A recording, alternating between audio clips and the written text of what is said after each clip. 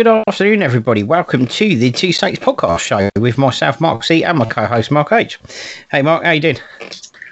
Yeah, I'm doing all right now. It's been a bit of an up and down week. You know what I mean? Such as the fortunes of following Southampton. Absolutely right.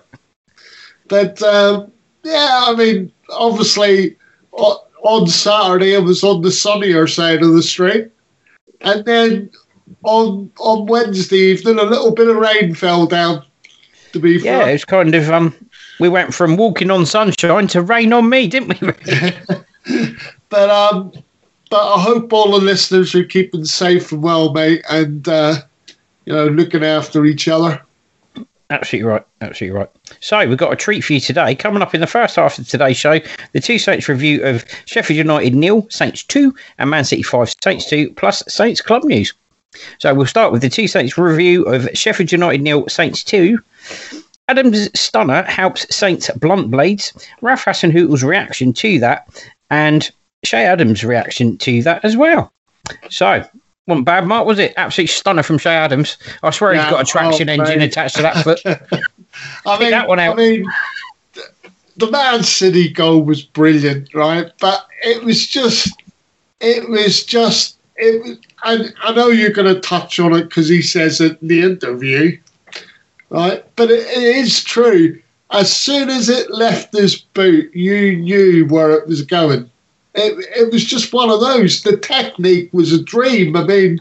Yeah, he pretty much said the second it left his foot, he knew where it was going. And it spot on.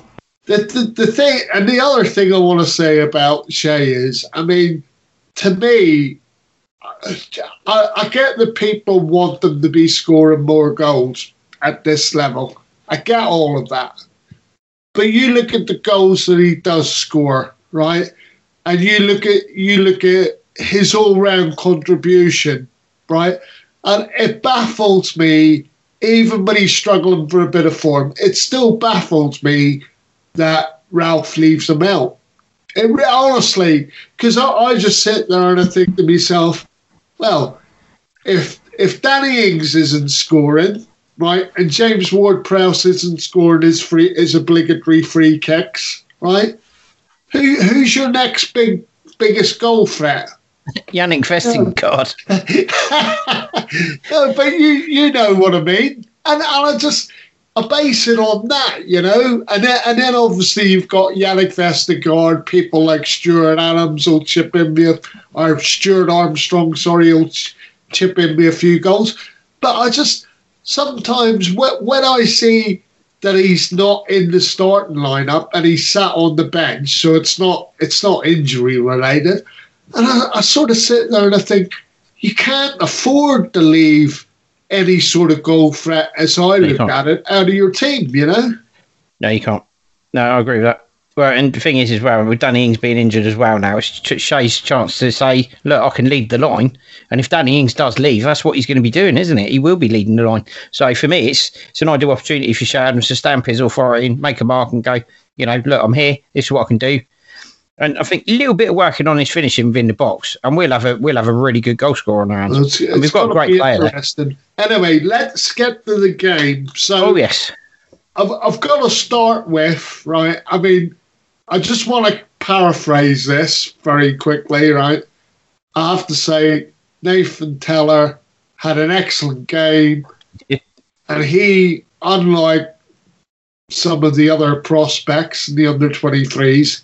He looks like the one that might actually take up the mantle and run with it. He had an excellent game for Saints. Only slight criticism would be, right, about 10 minutes into the game, he's in prime position, right? And all I'll say about the shot is, apparently on Saturday evening, the Hubble telescope seen it on the way to the moon, I think. But apart from that, he had an excellent game. I think the thing that we all noticed was, obviously it was a second-string Derby defence, but you can only beat what's in front of you. And they struggled with his pace.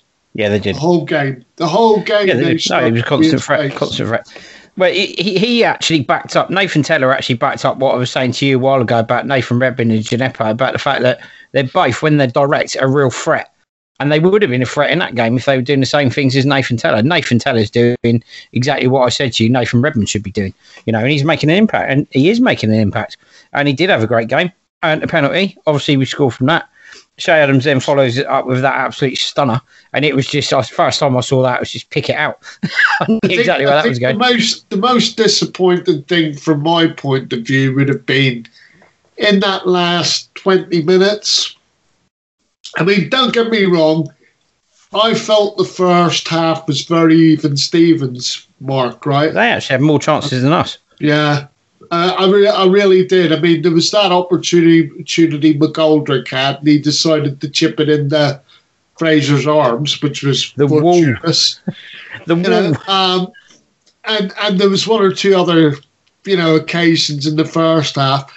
But in the second half, when Shea scored the goal, we were dominant. I mean, we were absolutely dominant, and I questioned, you and me coming out with draw predictions. Obviously, it was nerves getting the better of us, right? Yeah, I think it was. Because how dare we doubt the team? Was we didn't want to lose. How dare we doubt our team?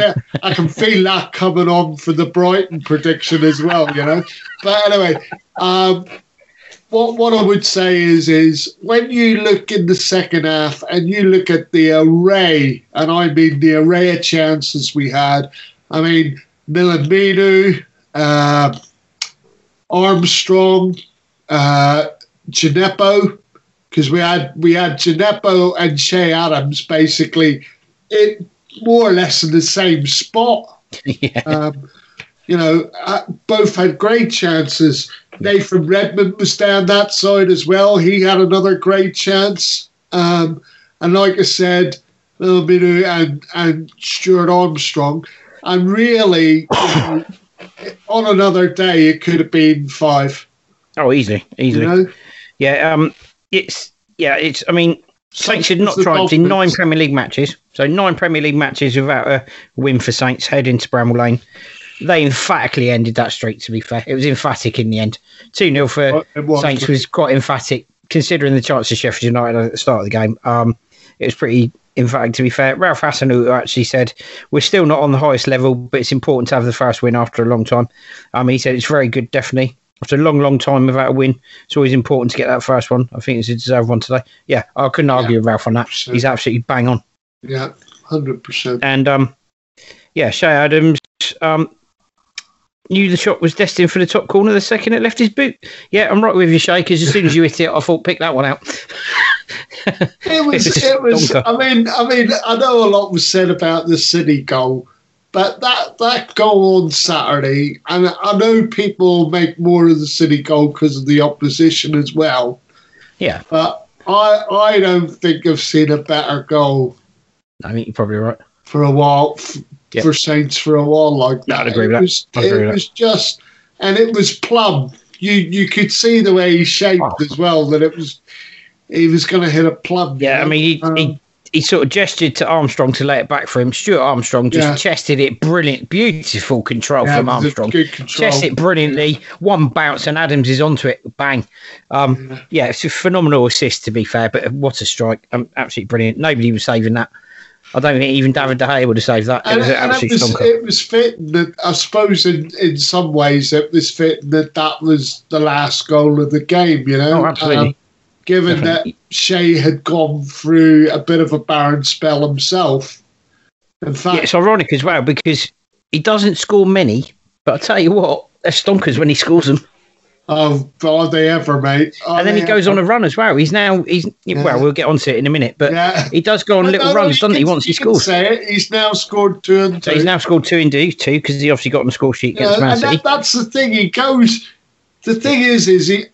And I think we better get ready for it during his career with Saints. I think he's one of those players that's going to go on and run a score, and then he'll have periods where he won't score for a while. Can I just point something out to people as well? And I think we'll combine the Man City review that we're doing as well, Mark. We'll combine it in with the Sheffield United one because both games were together anyway, so we'll do that. We'll combine the two. For me, if anyone remembers James Beattie when he first started out at Saints, he was a bit like that. He scored in fits and starts. He'd go on a little run, 4 or 5 games, he'd score a few, then he'd go a bit quiet, then he'd score another 4 or 5, go a bit quiet again. It was only really 2 seasons his entire career at Saints that Beattie was actually quite prolific. The rest of the time, he was a bit like Shea. He didn't score. And it's ironic as well that he was his coach at Birmingham and Shea Adams scores in a similar sort of vein in the fact that he scores some crackers like Beattie used to do. Yeah. But also, like Beattie in his early career, he wasn't scoring every game. No. So it's ironic that his coach at Birmingham, Mark, he's almost a model of him, isn't he, in a way? Yeah, you can almost sort of track. I mean, I don't want to get too much into no. But it's a good analogy, Mark, right? Yeah. What I would say is that when he was at the Dell, he scored every so often. Yeah. Right? And then when he moved to St Mary's, he definitely became more prolific during the St Mary's period, you know? I mean, again, you know, you're so right in what you say, because Shea Adams is a little bit of a mirror, really, because, you know, James scored some cracking goals, much in the same way that Shea does. And it's ironic that you say, you know, coached by him at Birmingham for a while, you know, and you know, the similarities are kind of uncanny. But, you know, just going on, I mean, the Man City game, you know, if we're combining the two, all I'm going to say on the Man City game is it was, I think I was frustrated, to be honest. I would agree with that. The first thing to point out is, you know, the people that were calling for it, it's been tried. And we've found out that it doesn't work, okay? Yep. Because even before Ralph joined the club, right, there was a core of our supporters, right, whether they were in the minority or the majority, but there was definitely a core of our supporters that was calling for Jack Stephens to be used as a defensive midfielder, okay? Yep. Now, Ralph has tried that, and I think it's been well and truly put to bed. You know, if we're going to play Jack Stephens in the future, right? If we're going to play him in the future, he plays at centre half. He doesn't play anywhere else on the pitch. He doesn't play at right back, and he certainly doesn't play at right back, and he certainly doesn't play as a central, as a defensive midfielder for me. No, I mean, James Ward-Prowse covered every blade of grass he could possibly cover against Man City. He was all over the show, but he had to be, because the midfield was getting overrun with Jack Stephens in there. It got absolutely overrun. Yeah, I mean, and it's no surprise. It's no surprise. The goals all came from midfielders for Man City. Yeah. De Bruyne, Gundogan, Mahrez.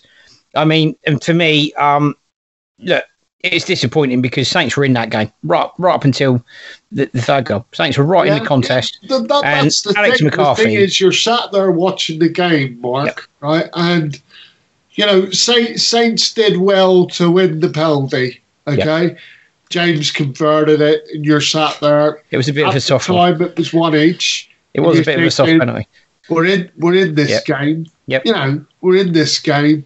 And even at and then 2-1, right? The thing that you would have been saying at 2-1 is let's get in at half time at 2-1, assess the situation, come back out, you know, and apply ourselves in the same manner. Ironically, you and I were on a watch along saying, let's get to half time at 2-1 because we're still in the game. Yeah. And then Alex McCarthy horror show began. Well, there was a few of them on Wednesday night. I mean, he had a mad. Surely, didn't he? I mean, I'm not one for telling Ralph how to do his job. No. Surely he's got to look at that situation, because there was, I think it was the third goal, right, where you had pointed out he only had one little bit of the goal that he needed to protect.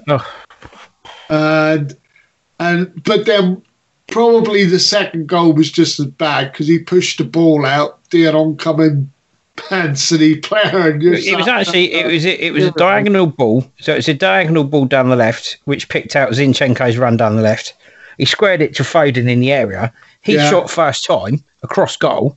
McCarthy puts his left hand out, parries it directly in front of him, straight into the path of De Bruyne. No, he doesn't push it to the side. He parries it straight in front of him, right to De Bruyne's feet. He just goes, "Thank you very much." It looked. I mean, look. I've got a little bit of a smile, but it looked absolutely horrendous, mate. I mean, I'm trying to get the image out of my head. That's how bad it is, you know. But yeah, I mean, Ralph needs to look at that situation with the goalkeeper. I mean, you know, we've seen in the first half of the Sheffield United game, right, that maybe Fraser was a little bit apprehensive, right? Yeah. But certainly by the second half, he was coming for balls and, you know, doing what needed to be done. Yeah. And, you know, I'm not one to tell Ralph his job, but I think the time's come to give Fraser his head, give him his opportunity to establish himself back as the number one goalkeeper at Saints. Thing is, nothing venture, nothing gain. Ralph made 6 changes. He's obviously rotated it with review on Sunday, which is a massive game against Brighton. Yeah, no, 100%. And, you know, look, if we go out on Sunday... Mark, the thing is, I agree with the changes. I agree with all the changes to be the point I was making was, nothing to be ashamed of in the result, in the fact that if it hadn't been for the fact our goalkeeper had a calamitous afternoon or evening, we were in that game without our first choice 11. So 6 changes made. Wasn't our strongest team. Yeah. But we gave a really good account of ourselves, and we were very unlucky due to the calamitous situation with Alex McCarthy. We were very unlucky to be behind at half time and to lose by that scoreline absolutely flattened Man City because they barely even got out first gear. 100%. We played very well, to be fair. If we can play as well as that with a stronger team against Brighton on Sunday, then I'm confident we get 3 points. But then the Man City result doesn't really matter. I'm really happy, right, if he rested. I mean, it's obvious he rested Kyle Walker-Peters, right, because you just didn't want to run the risk of him getting injured again. He is that important, right? Yep. Obviously, Milaminu didn't play for the same reasons, right? Yep. And I'm assuming that the reason why he decided not to play Fraser was because he's resting him for the next 2 games, because they are major. They'll shape our season, you know. I mean, you know, we've got Brighton on Sunday. Yep. Doing kick-off, people, if you didn't know. Yep. Right, and then you know the Bournemouth game, quarterfinals FA Cup, and that's the following Saturday at 12:15. You know, and the thing is I won't have a problem as long as I see, you know, Fraser in those 2 games, to see Milaminu playing in those 2 games, and I see Kyle Walker-Peters playing in those 2 games, and then I'll think the selection was vindicated. You know, as long as he plays them in all those games, then that selection for me on Wednesday night was vindicated. But absolutely right. Yeah. Yeah. Well, that night, that brings us really nicely to the end of the review of Saints 2, Sheffield United 0, and Man City 5, Saints 2. So, we're going to take a very short break, and when we come back, we'll do Saints club news for you. It's the 2 Marks, C&H, on the 2 Saints Show, Fiesta 95 FM. Welcome back, everybody. So, Saints club news. Ralph Hasenhüttl's informed everyone that Danny Ings is out for about 3 weeks with what is a suspected groin problem. Ralph Hasenhüttl was praised Nathan Tella. The B team lost 3-1 to Blackburn Rovers. The under-18s drew 1-1 with West Ham.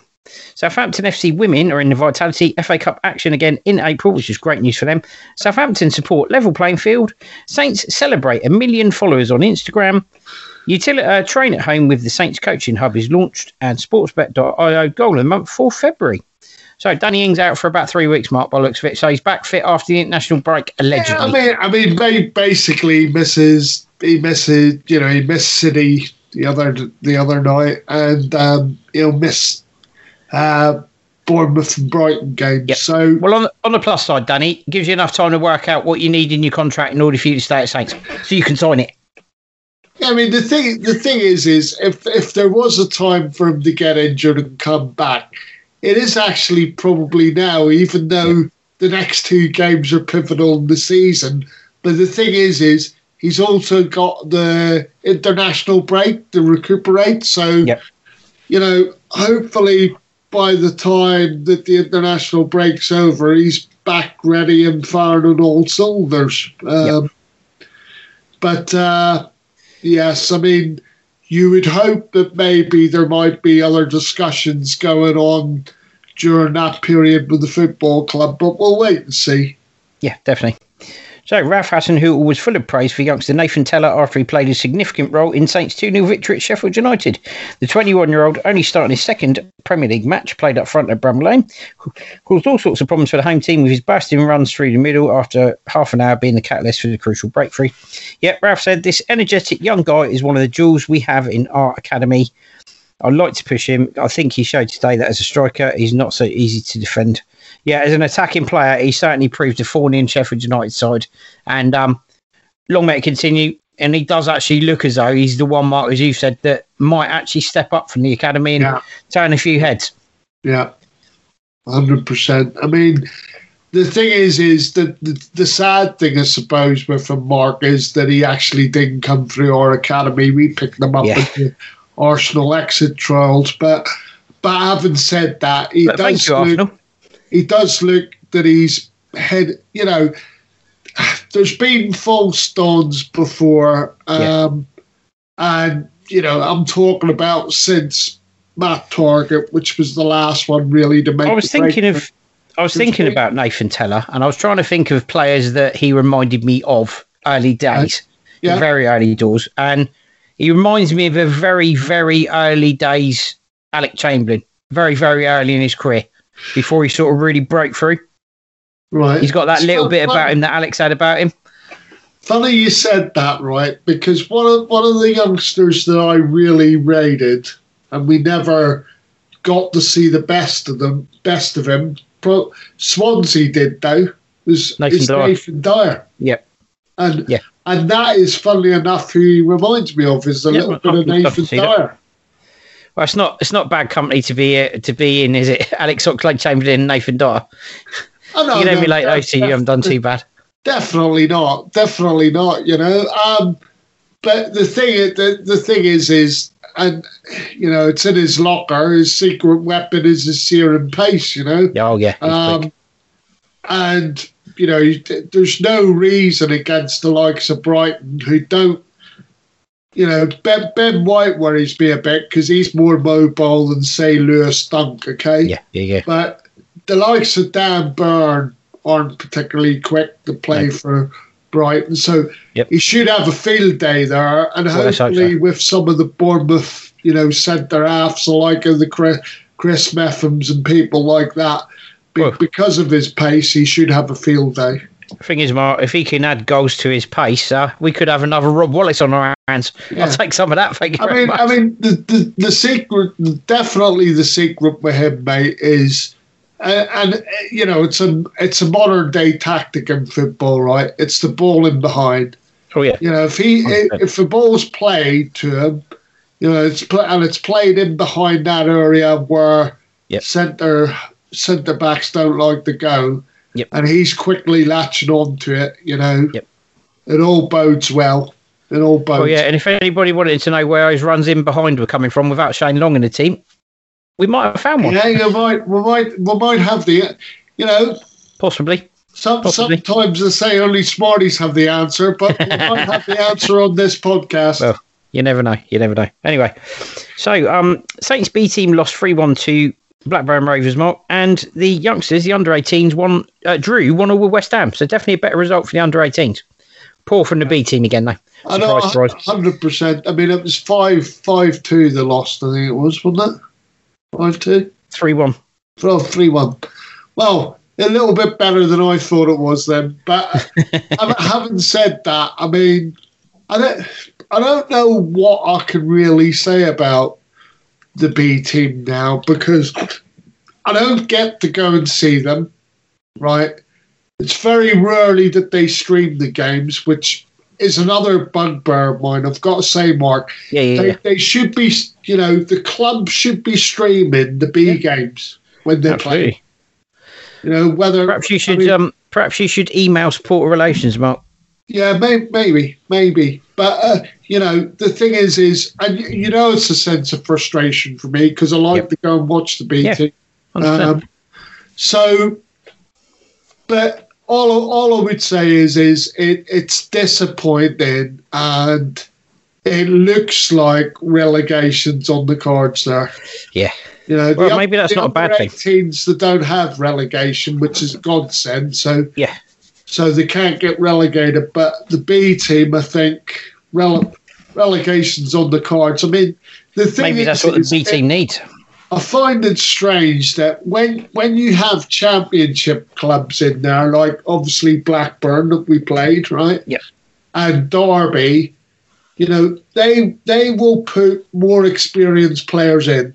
Yep. Right? Because you are allowed to play overage players, right? Yep. But I get our philosophy, but I just think to myself, sometimes are we dumbing ourselves down by putting, you know, 17-year-olds, 18-year-olds in, you know, in what essentially is an under-23s league? Yeah, 100%. Yeah, I think it's a recipe for disaster, isn't it? I don't see where you're breeding confidence, right? It's still a team game, right? And okay, they might be able to pick out their individual better players, the coaches, right? From the B team, but at the end of the day, it's still a team game, and I still say that if you're not winning games of football at that stage, because the B team's not about development for me. That happens when you're in the under-18s, okay? Yeah. You know, and I don't see where, if you're losing every week, where's that bringing any confidence to Exactly. Because it's all in the mindset, as you always say. Psychology. It's in the mindset. It's psychology. It is psychology. Psychology is as much a bigger part of football these days as effort and skill. I don't care if you go on a losing streak. Yep. You never get it back. You don't, you know. That's right. Absolutely. Right, moving on, talking about teams that do have winning runs and are very consistent. Southampton women. The FA have today confirmed that Southampton FC Women's Vitality FA Cup campaign will be allowed to resume next month, with potential fixtures against Plymouth Argyle, Yeovil and Lewes FC. Their season was halted at the back end of last year following government advice, and while the league season remained on pause, their exploits in the Cup will continue in April. Marianne Spacey Cow's side face a second-round match with Plymouth Argyle on Sunday 4th of April, before potentially facing Keynsham Town or Yeovil in the third round, followed by Lewes in the fourth round, should they progress. There will be a further review of the competition should national lockdown and government restrictions be extended beyond the 29th of March. In such circumstances, the FA will issue a further update. Great news, Mark. Well, let's hope they're not, but it is fantastic news. I want to start playing Fiesta by the Pogues now, because I think we'll. Hopefully the fact that they're resuming the FA Cup will mean at some stage they'll resume the league. So yeah, all I'm going to say is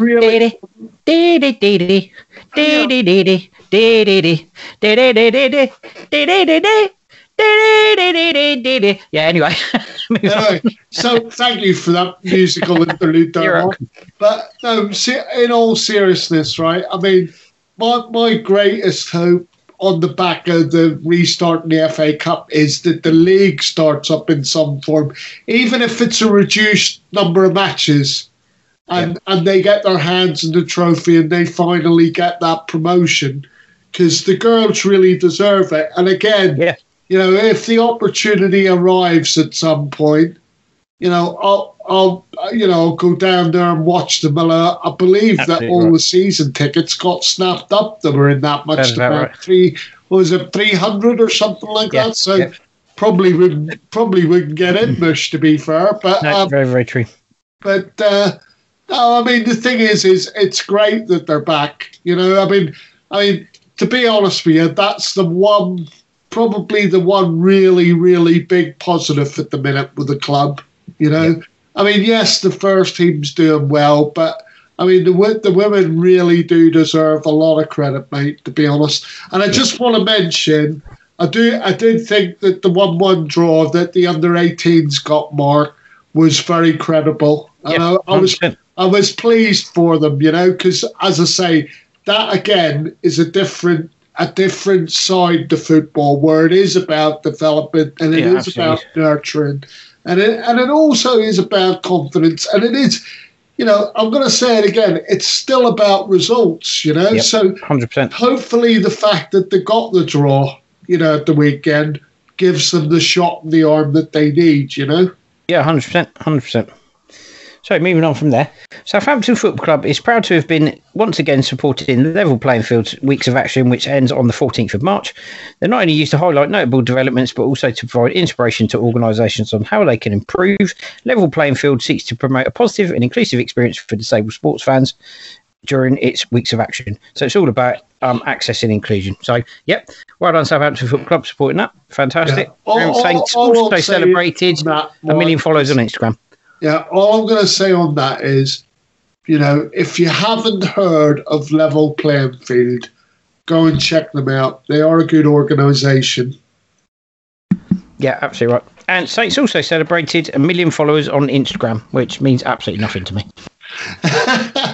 So, Mark, is that 1 million? Just clarify for this, because obviously we spoke about it on our radio show. So this is basically just for people that don't know. Right. So this is basically 1 million people since its inception. So since the day it launched until now, 1 million people have engaged with that page. That doesn't mean there's 1 million Saints fans. It's just literally 1 million people have engaged with that page. That's it. That's not fans. Yes, but let the listeners and 2,000 of those are probably bots to be off. Yeah, you said about bots, didn't you? 2,000 of them probably bots to be I was sat there and I said to you, come on, let the listeners in the secret. I said to you, there's not 1 million Saints supporters out there in the world. I'm not buying it. Well, if there is, I'd like a couple of them that are quite well off to step forward and invest in the club, please. Yeah, same here. Yeah, Utilita, with one of obviously Saints' official energy partner, are supporting grassroots football by launching the Saints Coaching Hub. To help launch the hub, Saints first team trio Shay Adams, Jack Stevens and Carl Walker-Peters surprised local team Littleton Junior during one of the regular online coaching sessions with Saints Foundation. So another really good initiative by Saints Foundation, launching online coaching, Mark. Yeah, no, I mean, look, it's important across the board, whatever age you are, given the situation that we're in. Again, it helps with people's well-being. So, again, like you said, another great initiative by the charitable arm of the football club, the Saints Foundation. So, well done, Greg and his volunteers. Absolutely right. So moving on now to the sportsbet.io goal of the month for February. So you've got James Ward-Prowse's strike against Newcastle, Danny Ings' volley from Stuart Armstrong's cross against Wolves, and Kazim Alegbe's goal for the youngsters, which was, I must admit, against Man United. And it is an absolute belter from the edge of the area, right in the top corner. Yes. Bends it away from the keeper. I think he's goal. And it's actually my favourite. I think Kazim's the next one after Nathan Teller, if I'm honest. If you keep scoring goals like that, people will start taking notice, that's for sure. Damn right there, Mark. Absolutely right. Yep. I mean, for anybody that hasn't seen the goals, just go on the club's website, have a look, okay?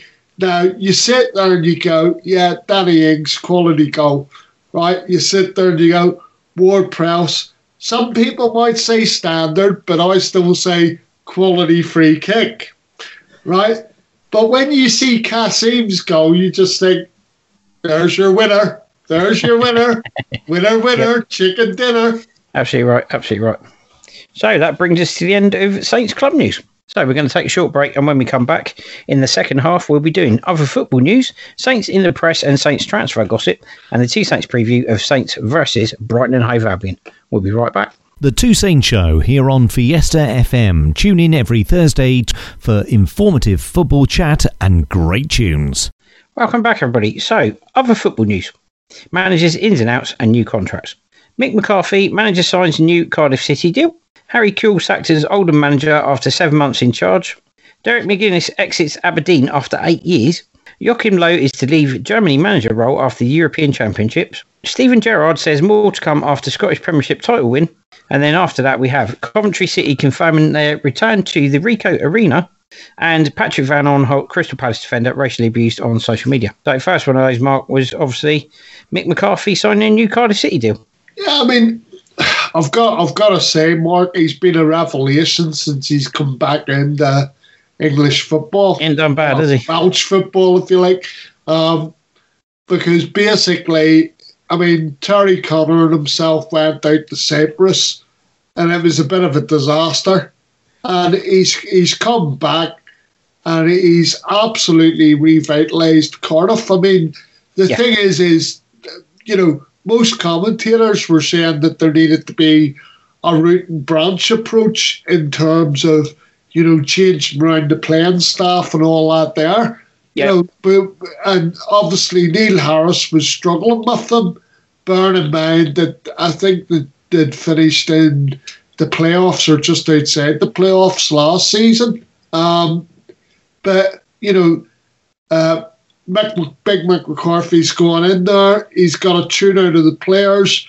I mean, Kiefer Moore has been scoring goals for them left, right and centre. Yep. You know, I mean, always was going to come good anyway. I mean, he's a good striker at the end of the day. But, yeah, I mean, they've been playing some great stuff under Mick McCarthy, and am I surprised that a new contract was offered? No, I'm not. I believe that him and Terry Connor only had a contract till the end of the season, till Cardiff seen where they were. So, you know, good luck to him and definitely. best foot forward and all that. And then obviously we move on to Harry Kewell. I mean, this one's a bit of a baffler for me because the last job he had was sort of it was a no-win situation because he took over at Crawley, okay? And he did do a decent job at Crawley. And then obviously Oldham have obviously appointed him, and they're obviously hoping, let's not be struggling in League One. You know, this will be the man that sort of progresses. Yep. Maybe as a secure League One side, you know, pushing maybe for the playoffs. But it just seems to have backfired completely. And you do wonder as well, you know, from Harry Kewell's personal point of view, after being fired by Oldham, you do wonder where his managerial career now goes. You know, because you sort of sit there and you think, he's not going to get a chance at a bigger club in this country unless he goes to manage in, dare I say, Australia. You know, but you do wonder what's sort of going to happen there. But I'll watch it with interest, see what happens. Maybe, who knows, Mark? Maybe he'll end up north of the border. I mean, that's always a possibility. There's lots of people that have gone north of the border, you know, after struggling in England, you know, and they've revitalised their careers as manager, and then they've come back down south to manage, you know. Absolutely. And so then we've got Derek. Talking north of the border, Derek McInnes. Oh, man. I know you're an Aberdeen fan as well, Mark. I know Aberdeen's your Scottish team. I talk too much about this on the radio, but as you know, the only other passion I have, apart from obviously Saints and Distillery, which was my local team over, but they're rubbish. I mean, you might as well go watch kids play on Southampton Common, but you know they're still close to my heart. But obviously, the other thing that I'm passionate about is Aberdeen, because like in Southampton, I have an aunt and uncle, or I did have an aunt and uncle. I've got an aunt. You know, in Aberdeen, I had an aunt and uncle, and only my uncle's still alive up there. Yeah. And when I heard the news, the other thing that surprised me about it, now that I've had time to sort of get my head around it and listen to one or two things, the manager never even got the opportunity to say goodbye to the players. It was that quick of a decision. And I'll be honest with you, Mark. I mean, you look at the stats, and yes, we've been struggling, right? But it's like I sit there and I think to myself, effectively, Derek McGuinness over the last 8-9 seasons, he's got Aberdeen back to being sort of the third best.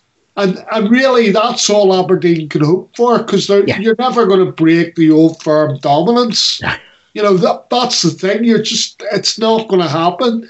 And I think the treatment of him and the way he was dismissed, it sticks in my claw. When I heard that he wasn't able to address the players, and the players didn't know anything about it until it came up on news, and you just sort of sit and think, in modern times, that's not the best way for a manager to leave a football club.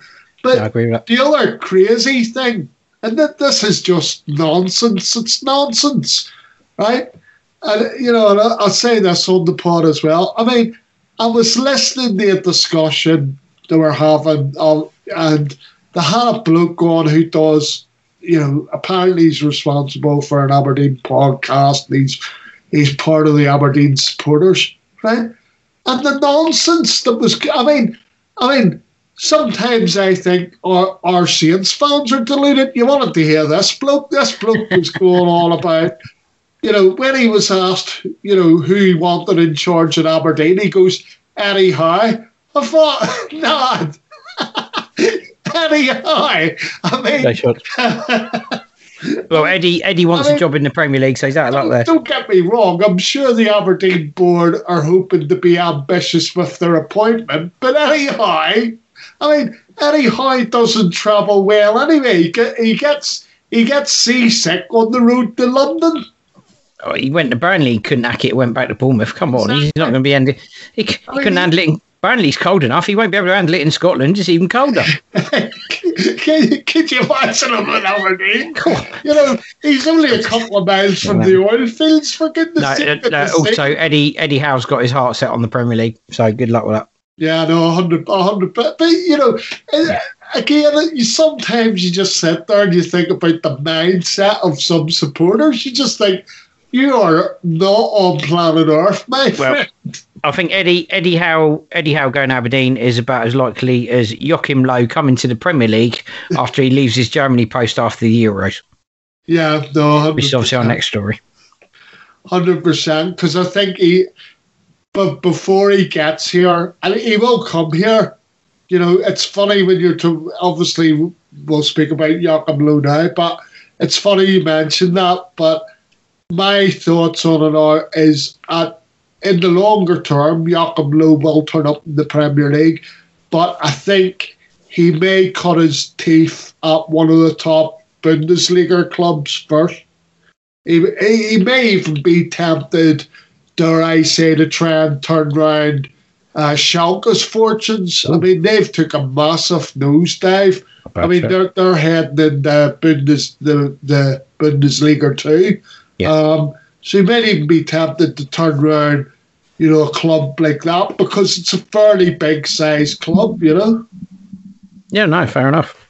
But having said that, I mean, I think it's more than likely that he might actually get the Borussia Dortmund job, because things are a little bit up in the air there. Well, we'll see what happens on that one. Anyway, somebody who's moving ever onwards and ever upwards, Stephen Gerrard. He says there's more to come after Scottish Premiership win with Rangers.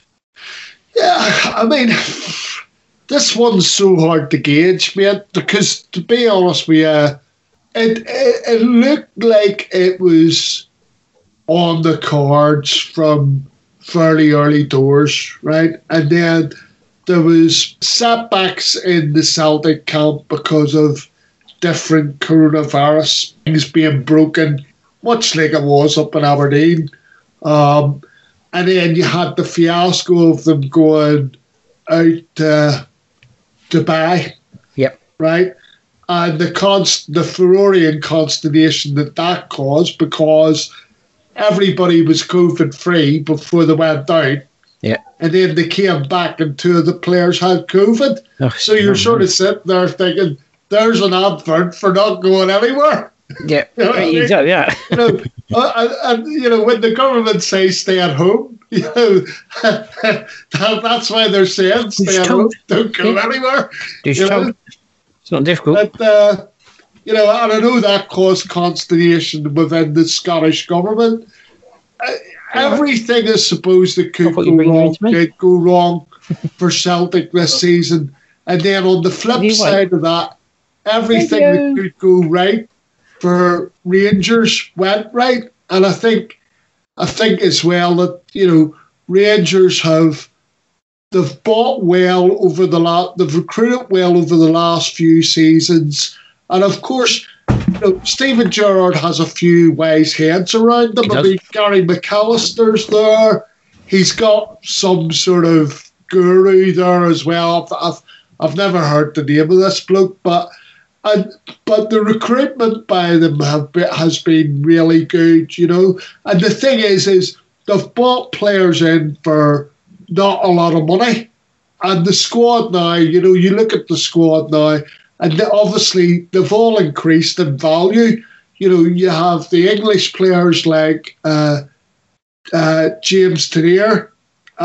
You've got Connor Goldston, who used to play for Brighton, is up at Rangers, both English.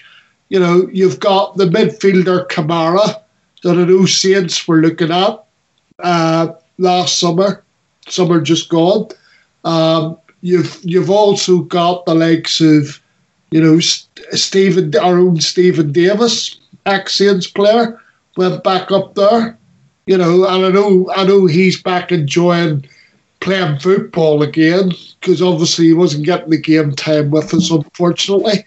It really pleases won the title with him as well. And you've got a few experienced heads in there. I mean, Alan McGregor, who he went back to play for Rangers and stuff like that. So, as I say, it's been a good win for them. And, I dare say that Gerrard will build on this success.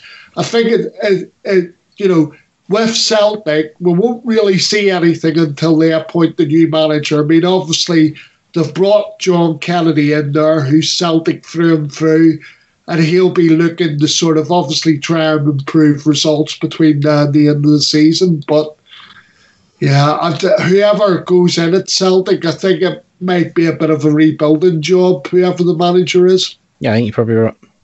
So we move on to Coventry City, and they've confirmed after a 10-year absence their return to the Ricoh Arena, Mark. Yeah, I mean, look, man, this has been an absolute disaster. And thankfully, we never took on Sisu. Oh, because don't forget the trade. Yeah, we were close. We were very lucky. I mean, it was. All I would say as well was it was a little bit, the people that own Coventry, but it was also a little bit to do with Wasps Rugby Club, who, funnily enough, Mark, originate from North London, right? But they're playing there because they couldn't find a home and they got a home in the Rio Arena. They couldn't agree, as I understand it, they couldn't agree about rents and leases and stuff like that there. So effectively, Coventry City got bucked out, and they then went on they went back for a period of time, but during that time, they played at the Sixfields Stadium at Northampton Town, and then the worst thing ever, for the last 2 seasons, they've been playing against one of their rivals, Birmingham, playing at one of their rivals' grounds, Birmingham City, St Andrews. Crazy. And I know that there's a group of Coventry fans that will not set foot in St Andrews. So it's just fantastic, mate, that they're back and playing in the city. And I'm so pleased for the Coventry City fans that have stuck by the club, and I'm just so pleased for them that their club is back playing in their city. Yeah, absolutely. So yeah, some slightly disturbing news, not as good as the Coventry news. Patrick Van Arnholt, the Crystal Palace defender, racially abused on social media. Yes, people, it's back again because it's happened yet again. All I'm going to say on it, Mark, is when, you know, and I include everybody on this here, but when people stop taking the knee, right? Yep. I've still to hear what these different clubs or individuals are doing, right? Other than not taking the knee. Until somebody comes up with something that's much more effective or whatever it would be, please keep taking the knee because it's still happening. And until you absolutely ram the message down people's throats, they're not going to get it.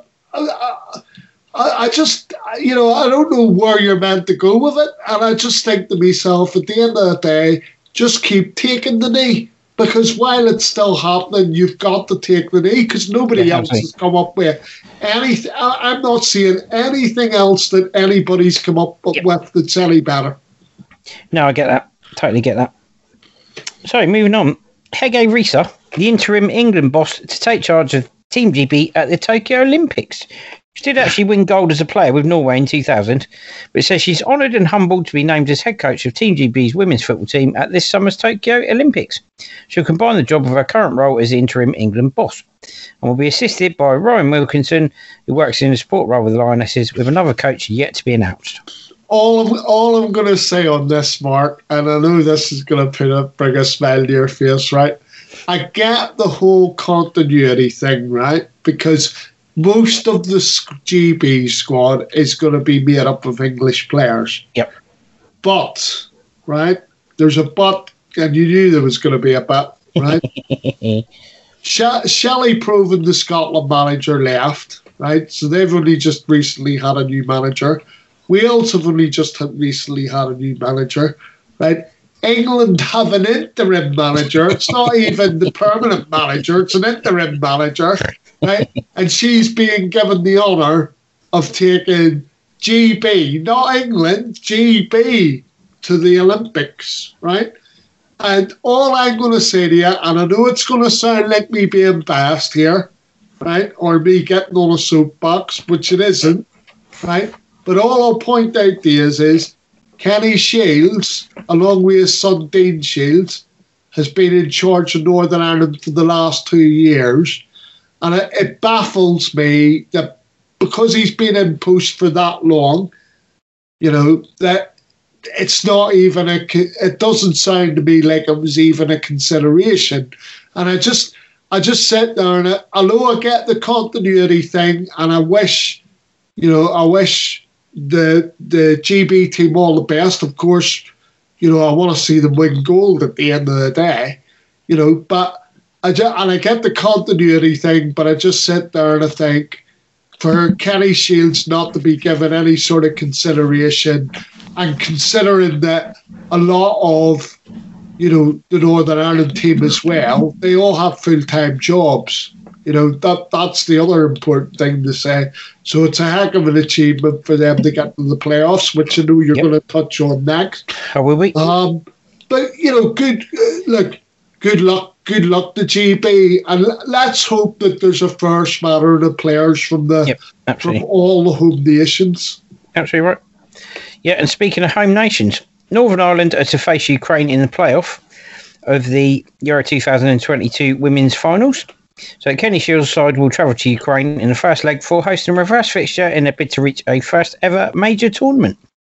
2 legs scheduled to take place between 7th and the 13th of April. However, they weren't originally scheduled to play the Ukraine, were they, Mark? No.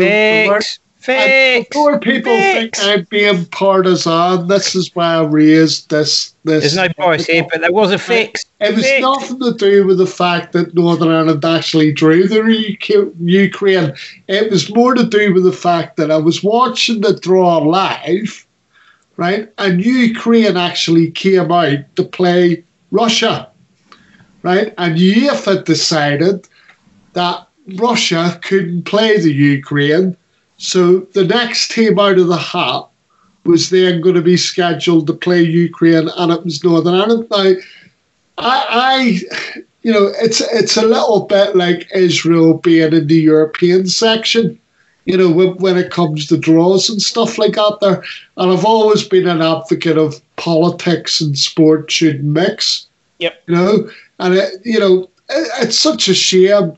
It's such a shame that Russia aren't playing the Ukraine, because at least that way through sport you're breaking down barriers, Mark. No, I agree with you, Mark. I think on that one. So, anyway, moving on. The Maracanã Stadium is set to be renamed after Pele.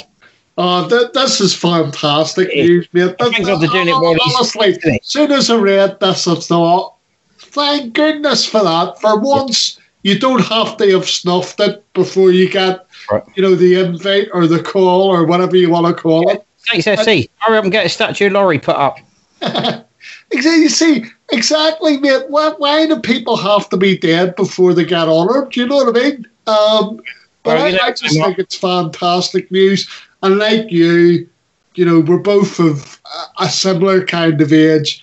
Yep. The one thing that always sticks out in my mind about the American is the John Barnes goal. Oh, 100%. Unfortunately, England supporters then expected him to do that every time he put on an England shirt, which was grossly unfair, to be fair. It was such a good goal. Such a good goal. But anyway, brilliant. We digress. But no, it's fantastic news. And hopefully, besides the stadium being named after him, there's bound to be, dare I say, once he passes, right, loads of statues put up. But you're right to make the point, Mark, that, let's see a statue of Laurie up there outside St Mary's. He's already got his chairman there. So that he can appreciate it, and we can all enjoy it before he passes. It won't be difficult, and if anybody remembers Laurie well enough, they'll also remember that he did during one game or during one season, he did a very, very similar post to what his chairman did in the statue that's outside St Mary's. Laurie's done an almost identical gesture at one point during his Saints career as manager. So maybe you could mirror image what Ted Bates has done, Saints, and get a statue of Laurie up with his arm up to the fans. A bit like Ted Bates. Put them side by side because that's where they should be. Yeah, no, 100%. And there's no two people that have had a greater impact on our football, on our beloved football club. Exactly why those statues should be side by side. 100%. No, 100%, mate. And the other thing, just in case, there's people out there, I mean, there's loads of examples of grounds up and down the country where they've got more than one statue outside the ground. I mean, one place that springs to mind is Ipswich Town, where Alf Ramsey was manager and they won the First Division Championship under him, right? And so they've got a statue of him outside the ground. And they also have the statue of Bobby Robson. Yeah. Because obviously of the success that he had in the league and in Europe with them. Absolutely. Winning the UEFA Cup. Absolutely. So we're going to move on to the final story in this section. Gordon McQueen's daughter Hayley wants a limit on heading after her father's dementia diagnosis. Hayley McQueen says there should be a change in the football laws to limit heading after her father, former Scotland defender Gordon, was diagnosed with vascular dementia. McQueen wants future generations of footballers to be better protected now the risks are more widely known. You don't go into football thinking you're going to get brain damage, she said. There are lots of footballers out there now thinking, is it me next? McQueen, a sports journalist and broadcaster, told BBC Breakfast Sally Nugent her father has no regrets about his career because no one knew of the potential risks. I don't think I realised how much my dad used his head, said McQueen. I didn't realise that it was over and over and over in training for years and years. You go back to childhood and heading the ball against the brick wall because if you didn't have anyone to play with, that's what you did. There have been moments when I said, I can't believe the thing that's given him so much love has so cruelly taken so much away from him. He scored some memorable headers. One of the pictures at home is him leaping into the air and scoring against Liverpool, and he's very proud of that. But he says he would have done things different in training if they were warned. You can't get angry about that. There's no one to blame. They didn't know. But we now know, and someone will be to blame if they don't do something about it. Absolutely right. And somebody will be responsible. Blood literally will be on someone's hands if they're not sorting this issue out. it's an ongoing issue. It's gone on for far too long. It does need to be sorted out. I mean, I think they've already decided that there is going to be limited head and training, haven't they? But obviously, you can't. The thing is, you can't do much about what goes on the pitch when the ball's up in the air. That's the only thing. But all I'd say there, Mark, is beautifully read, mate. You know, but yeah, it's the thing is I don't know Gordon McQueen personally, but he just seems like the sort of individual, you know. He loved his career as a footballer, yeah, and all he's saying is you know, the nice thing to hear is he's not bitter about it in any way, and they're not bitter about it, but they do want safeguards put in place for future generations, because like Haley says in the article, you know, when Gordon was playing and when I was a kid, you didn't know that the damage that you're doing when you're heading, but like she said, and you know, we had many a tall central defender ourselves that was always up in the head balls.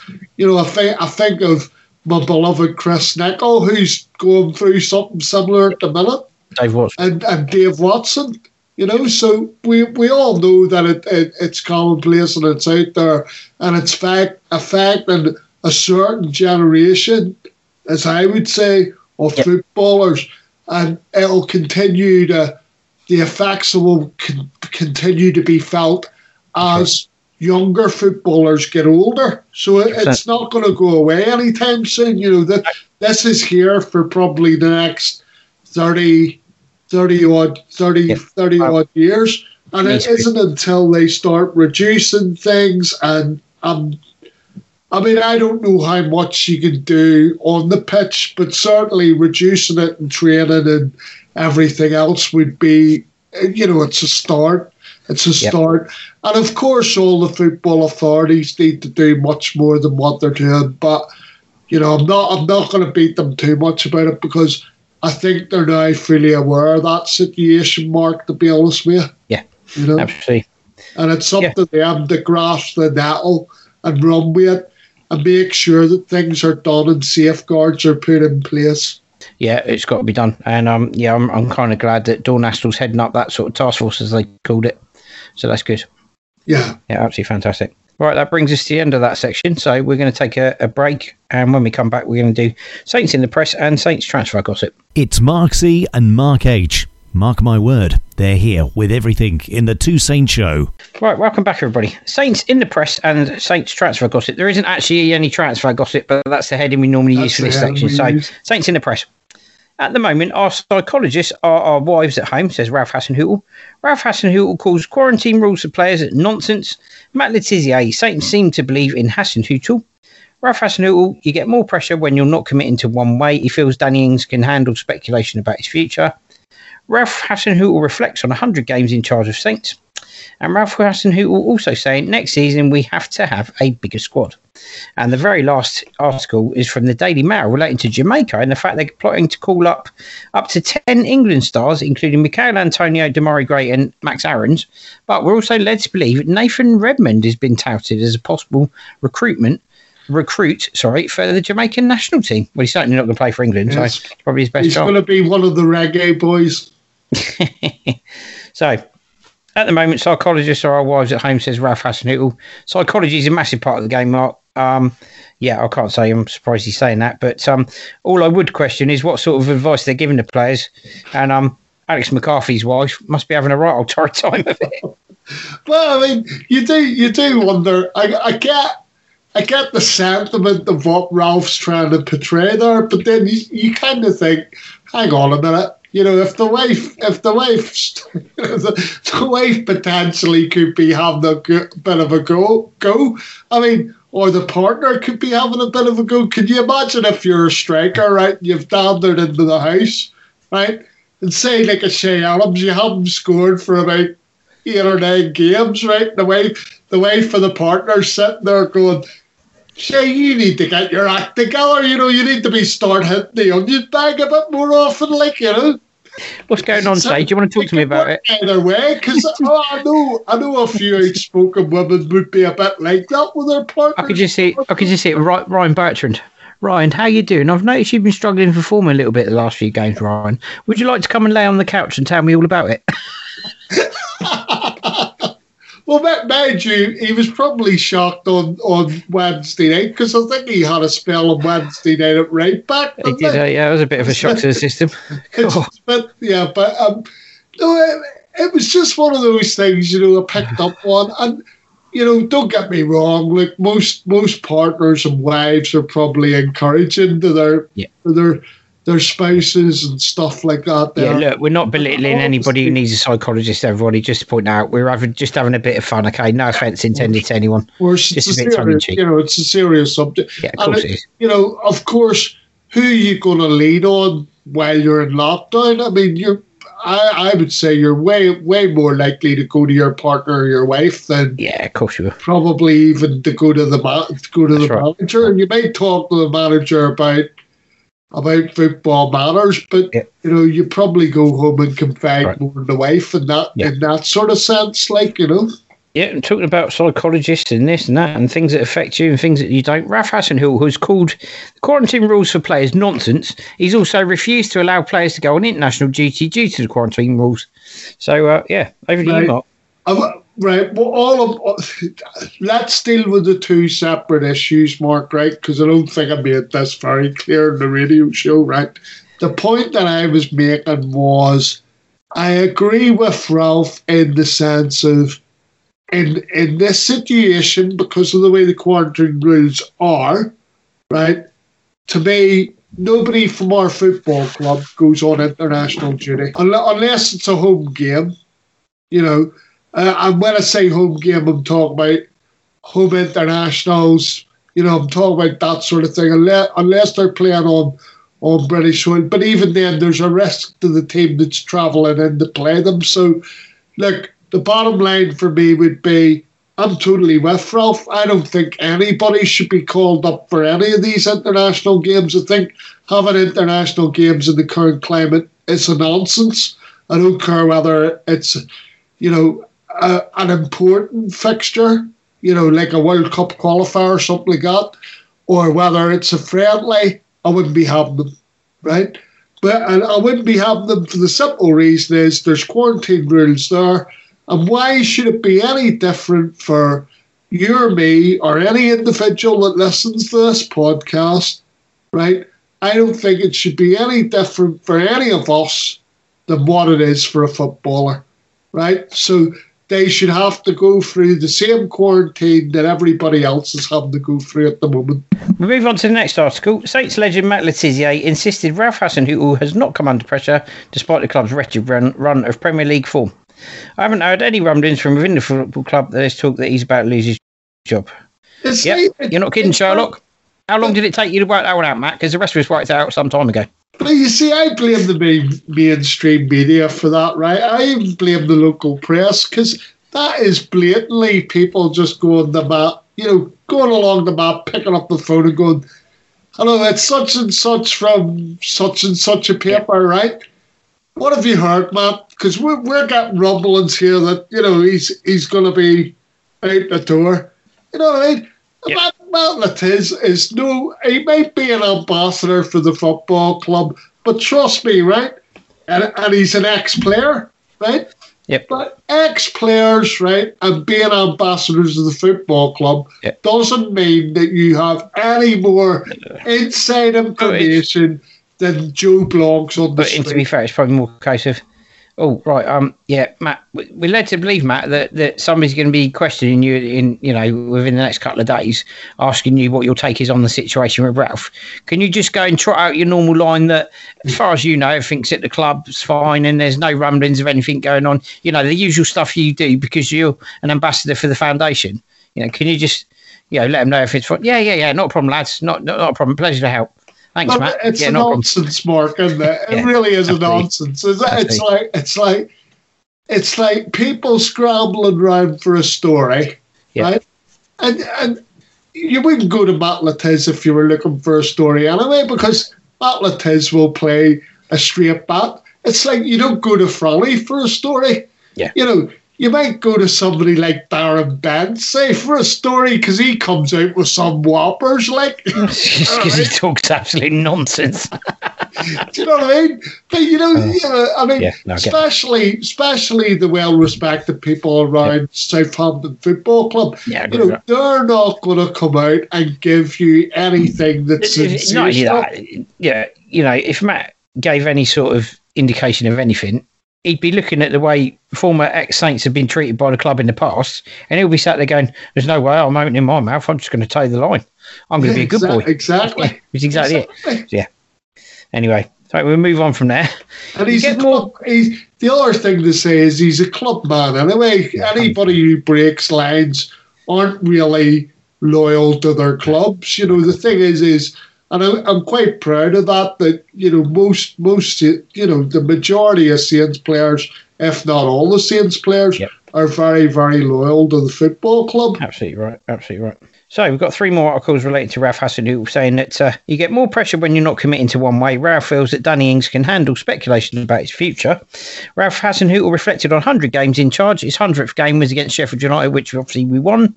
And also saying that next season we have to have a bigger squad. Yeah, I mean, I'm just gonna comment on the Danny Ings thing. I don't really follow the train of thought, because I still don't feel that.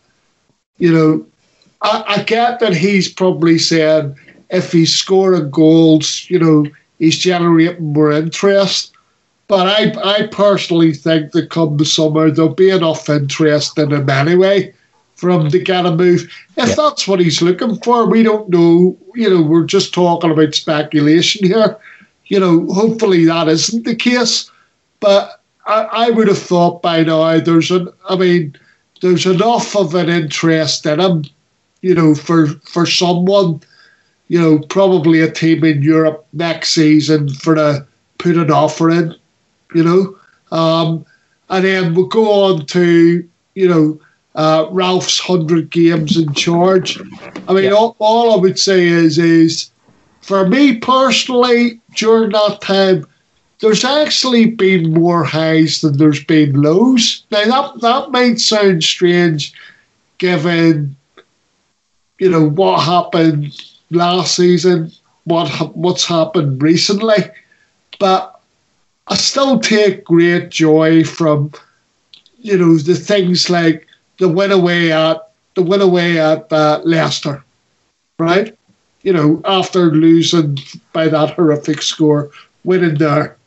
Right, and take great satisfaction during this period of time of beating Tottenham, at home, which we don't do that often, and he's done it twice now. Yep. There's the Danny Ings parlour that you can't shut up about, and also there was the game that got turned on its head where Harry Kane had scored. They got one up. It looked like Kevin Friend was given the majority of the decisions in the first half to Tottenham. We didn't look like we were getting the stick. And then it completely turned on its head in the second half. And that long forgotten name, Josh Sims, helped to turn it round for us. He did. I mean, the roof nearly came off the stadium that day. I swear to God it did. Yeah, I seem to remember a quite stonking free kick from a certain captain of ours. It gave Lloris no chance whatsoever. So I seem to remember 100%. That quite well. So, when I look back on it, on his 100 games in charge, it's definitely been more highs than lows for me. 100%. Well, speaking of highs rather than lows, although I can't see where this is going to end up, to be fair, Jamaica are plotting an audacious move to call up 15 English stars, including Michail Antonio, Demarai Gray, Max Aarons and Liam Moore, ahead of next year's World Cup. And most of them have already applied for their Jamaican passports. They have a short list of 15 players. Most of them are already in the process of acquiring their passports. Michail Antonio is one of 3 Premier League players they want to call up, including Nathan Dyer, which is part of the reason we included this article. Max Aarons, Demarai Gray and Ivan Toney are waiting for England call-ups. Jamaica are plotting this move ahead of next year's World Cup in Qatar. So, yeah, you might well see Nathan Redmond in a Jamaica shirt, man. No, I did. I read this with real interest in the sense that obviously Jamaica have deliberately targeted people that are on the fringes. I think of all the people that I read that they targeted, the only person that I would say would still be with a chance of an England call-up would be Max Aarons, because he's so young. I mean, he's only 22, and I still think the best is yet to come from him. You don't get interest from the likes of Borussia Dortmund and Bayern Munich if there isn't something about you. So, I still think it's an early call for him. But certainly everyone else that was listed there, although they've all been on the fringes of the England squad, the bottom line is that, it's more a case that those players probably won't get called up. And I agree with that. Well, why not? Why not? Surely everybody wants to play international football. If you're a professional footballer, and why not go and play for the Reggae Boys? I mean, could you imagine if Jamaica had an all-11 Premier League team? I mean, they would storm through their groups because they're in the Central America group.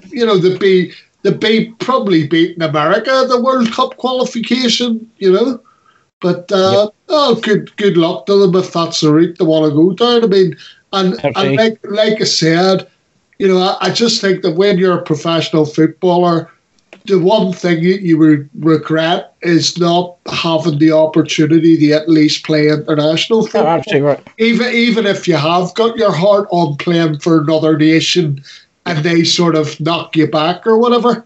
Well, I think, to be fair, caps don't mean quite as much as they used to years and years and years ago, but then there's a lot more money in the game now, isn't there, to be fair? There's more international matches happening than there was years ago, mate. If you are able to get international football, you will theoretically play for whichever nation you're able to play for, if it means you get to play international football. You get to play on the biggest stage in World Cups and European Championships and stuff like that, which is arguably the biggest stage. So it makes sense if you're a player, you're going to go to whichever nation is likely to pick you, aren't you? The only thing I was going to say to you was doesn't mean anyone's a world beater. We actually benefit from that for Northern Ireland with Mike Taylor. Because Mike Taylor was born on an army base in Germany in Hanover, right? And because he was born there, he could play for any of the home nations. And he decided to play for us, and I'm so glad he did.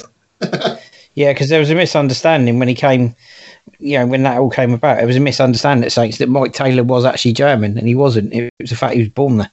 Yeah, no, he was born on an British army base. Anyway, so that brings us to the end of the Saints gossip section. So we're going to take a very short break, and when we come back, last bit of the show today, which is the two Saints preview of Saints versus Brighton and Hove Albion, coming up on Sunday. Right, welcome back, everybody. So, the two Saints preview of Saints versus Brighton. Last time out, Brighton were victims of a random VAR decision in a 2-1 Saints win. Grob with a penalty on 26 minutes, Vestergaard with an equaliser on 45 minutes, Danny Ings with a penalty on 81 minutes, Saints running out 2-1 winners. As I said, Brighton victims of a random VAR decision. And in the reverse fixture, it was Saints 1, Brighton 1. That was the 16th of July 2020. Danny Ings in the 66th minute after a Maupay. Their opening goal from Neil Maupay, 17 minutes, and Danny Ings with an equaliser in the 66th minute. It ended up 1-1 to Saints. Yeah, so, I'm going 2-0 Saints on this one, Mark. Okay. Well, all I'm going to say is just on those two fixtures, I think looking at it, the game that was played this season at the Annex, I would say Brighton can consider themselves unlucky not to have come away with a point. Let's be... don't get me wrong, I was highly delighted we got all three. But, on reflection, you'd have to say they were lucky not to come away with a point, given the performance. But, and then the game at St Mary's from last season, Mark, that was I mean, I remember that game. We had people like Jake Vokins playing for us and all sorts. And we've been on a good run of form as well. It was a baffler. I mean, it was one or two games that I didn't get. I mean, because we were fantastic when it all started up again, right? When football, the restart, right?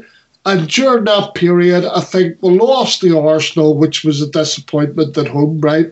And then the only other real disappointing result that I can remember was the 1-1 against Brighton.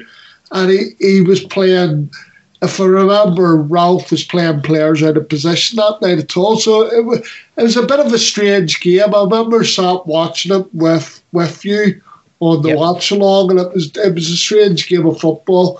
But in terms of the game on Sunday, I'm really tempted to go conservative again, right? Because my attitude is let's not, if we can't win it, let's not lose it. Oh, 100%. Right? So on that basis and the fact that we're at home, and Brighton, they play some great football under Graham Potter. And funny enough, Graham Potter played in the famous was it the 3-1 victory or 6-3 victory? But he played in one of those really famous wins at the Dell. I think it might have been the 3-1. Yeah, I think it might have been the 3-1. But he played in one of those two famous games. I know he definitely did for Saints. And he's got Brighton. I mean, look, the thing is, you know, Chris Hughton, probably the style of play wasn't aesthetically pleasing. Yep. They do play good football, but he has the same fundamental problem that Chris Hughton had, Graham Potter, in that they're not effective enough in front of goal. And that's where they struggle. You know, they play brilliant football up until the 18-yard box, and then it's like, what do we do now? So it's such a hard one. See, I want to go 1-1, but I think my heart is turning around and saying to me it's going to be another 2-0 victory, hopefully. So I'm going to go 2-0. It's a two Saints double. They're both predicting 2-0. Yeah, well, here's a bit of good news for you, Mark. Well, here's a bit of news for you, fresh from the press conference this afternoon with Ralph Hasenhüttl. So this is breaking news, everybody. Good. Ralph Hasenhüttl said he hopes Moussa Djenepo will be available for the meeting with Brighton at St Mary's, but says he must make a late decision on the winger's fitness. So Djenepo could be available. That'd be good news if he is. That's good news after him going out of the game, obviously, with what looked like a groin strain. And Danny Ings is definitely out till the international break. The thing is I know that he can be consistently inconsistent if that's possible, but I'm a Moussa fan. I'd sooner have Moussa in the lineup, or within the squad at least, than maybe a Nathan Redmond, to be honest with you. Yep. No. I'm hoping that Moussa will be fit, because I do think he's an asset when he's available, and we definitely need him. And with Danny Ings not being out, we need as many attacking options as we've got, to be fair. Yeah, but I just think one of the things with him is he probably gets injured too easily, but then you could lay that at many of the Saints players. Well, I think one of the problems with Moussa Djenepo, and Ralph's alluded to it in the press conference, is the fact that his body reacts differently to injuries and reacts quite strangely to injuries at times. So it'd be interesting to see. I mean, hopefully he's all right, because he said that sometimes he reacts quite badly to an injury at the time, and it feels a lot worse than it is. So hopefully this is one of the ones where, this is one of the ones where he's kind of overreacted a little bit and it's hurt more at the time than it does. So hopefully it's just a minor twinge. Yeah, I always think that's all to do with physique, Mark, to be honest. Oh, 100%. 100%. Well, it's going to take him time to adjust to the Premier League, isn't it? So, once he gets used to the physicality and whatever, sorry, he'll be all right. I don't want to bore you here, but Mark, have you got an update at all on Theo Walcott? I mean, what is the issue there? He's been out with a hamstring. He's still out with a hamstring injury. No update, unfortunately. Just still long term. Just I haven't heard anything for a while. No, that tells me it's long term because he's not even been mentioned in the press conferences. Nobody's even asked. That's why I had to ask you. So sorry, listeners. I have it on good authority, though. Saints have decided they're now going to launch a new book this week called Where's Theo? You've heard of Where's Wally? So a new Saints book coming out this week called Where's Theo? And you've got to try and spot him in and around Southampton. last seen at Staplewood, but I couldn't tell you when. Anyway, so that wraps things up brilliantly today. So we're both going for a 2-0 win against Brighton on Sunday. Come on, you Reds. Let's hope for that. That'd be fantastic. Another clean sheet would be very, very nice indeed.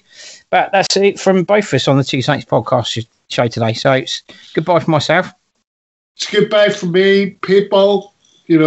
Hopefully you're all going to get your vaccines and, hopefully things will look a bit brighter. But in the meantime, keep looking after each other. Keep, looking after each other. Keep treating each other with respect and everything else. And hopefully we will see, you'll hear from us again next week. So thanks for listening. Hopefully there's been bits and pieces that you've enjoyed during Mark and I's ramblings. So I'll shut up now. And just to say, keep well and stay safe. Absolutely right. And don't forget, you can access the podcast in the following ways. Just to remind you all, you can contact us via our email address, the Two Saints Podcast Show at outlook.com, for questions or items you'd like to hear in future shows. You can listen to the radio show on Fiesta 95 FM in Southampton and via onlineradiobox.com. Also, the Two Saints Podcast Show is now available via Spotify, SoundCloud, Overcast, Acast, Apple Podcasts, Google Podcasts, Deezer, iHeartRadio, Amazon Music and Podbean, or via our Facebook page, The Two Saints Show, and our YouTube channel, The Two Saints Podcast Show. And all that's left for me to say is thank you for joining us on the Two Saints Show this week. Please join us again next week when the Two Saints go marching in again. Bye for now. Bye.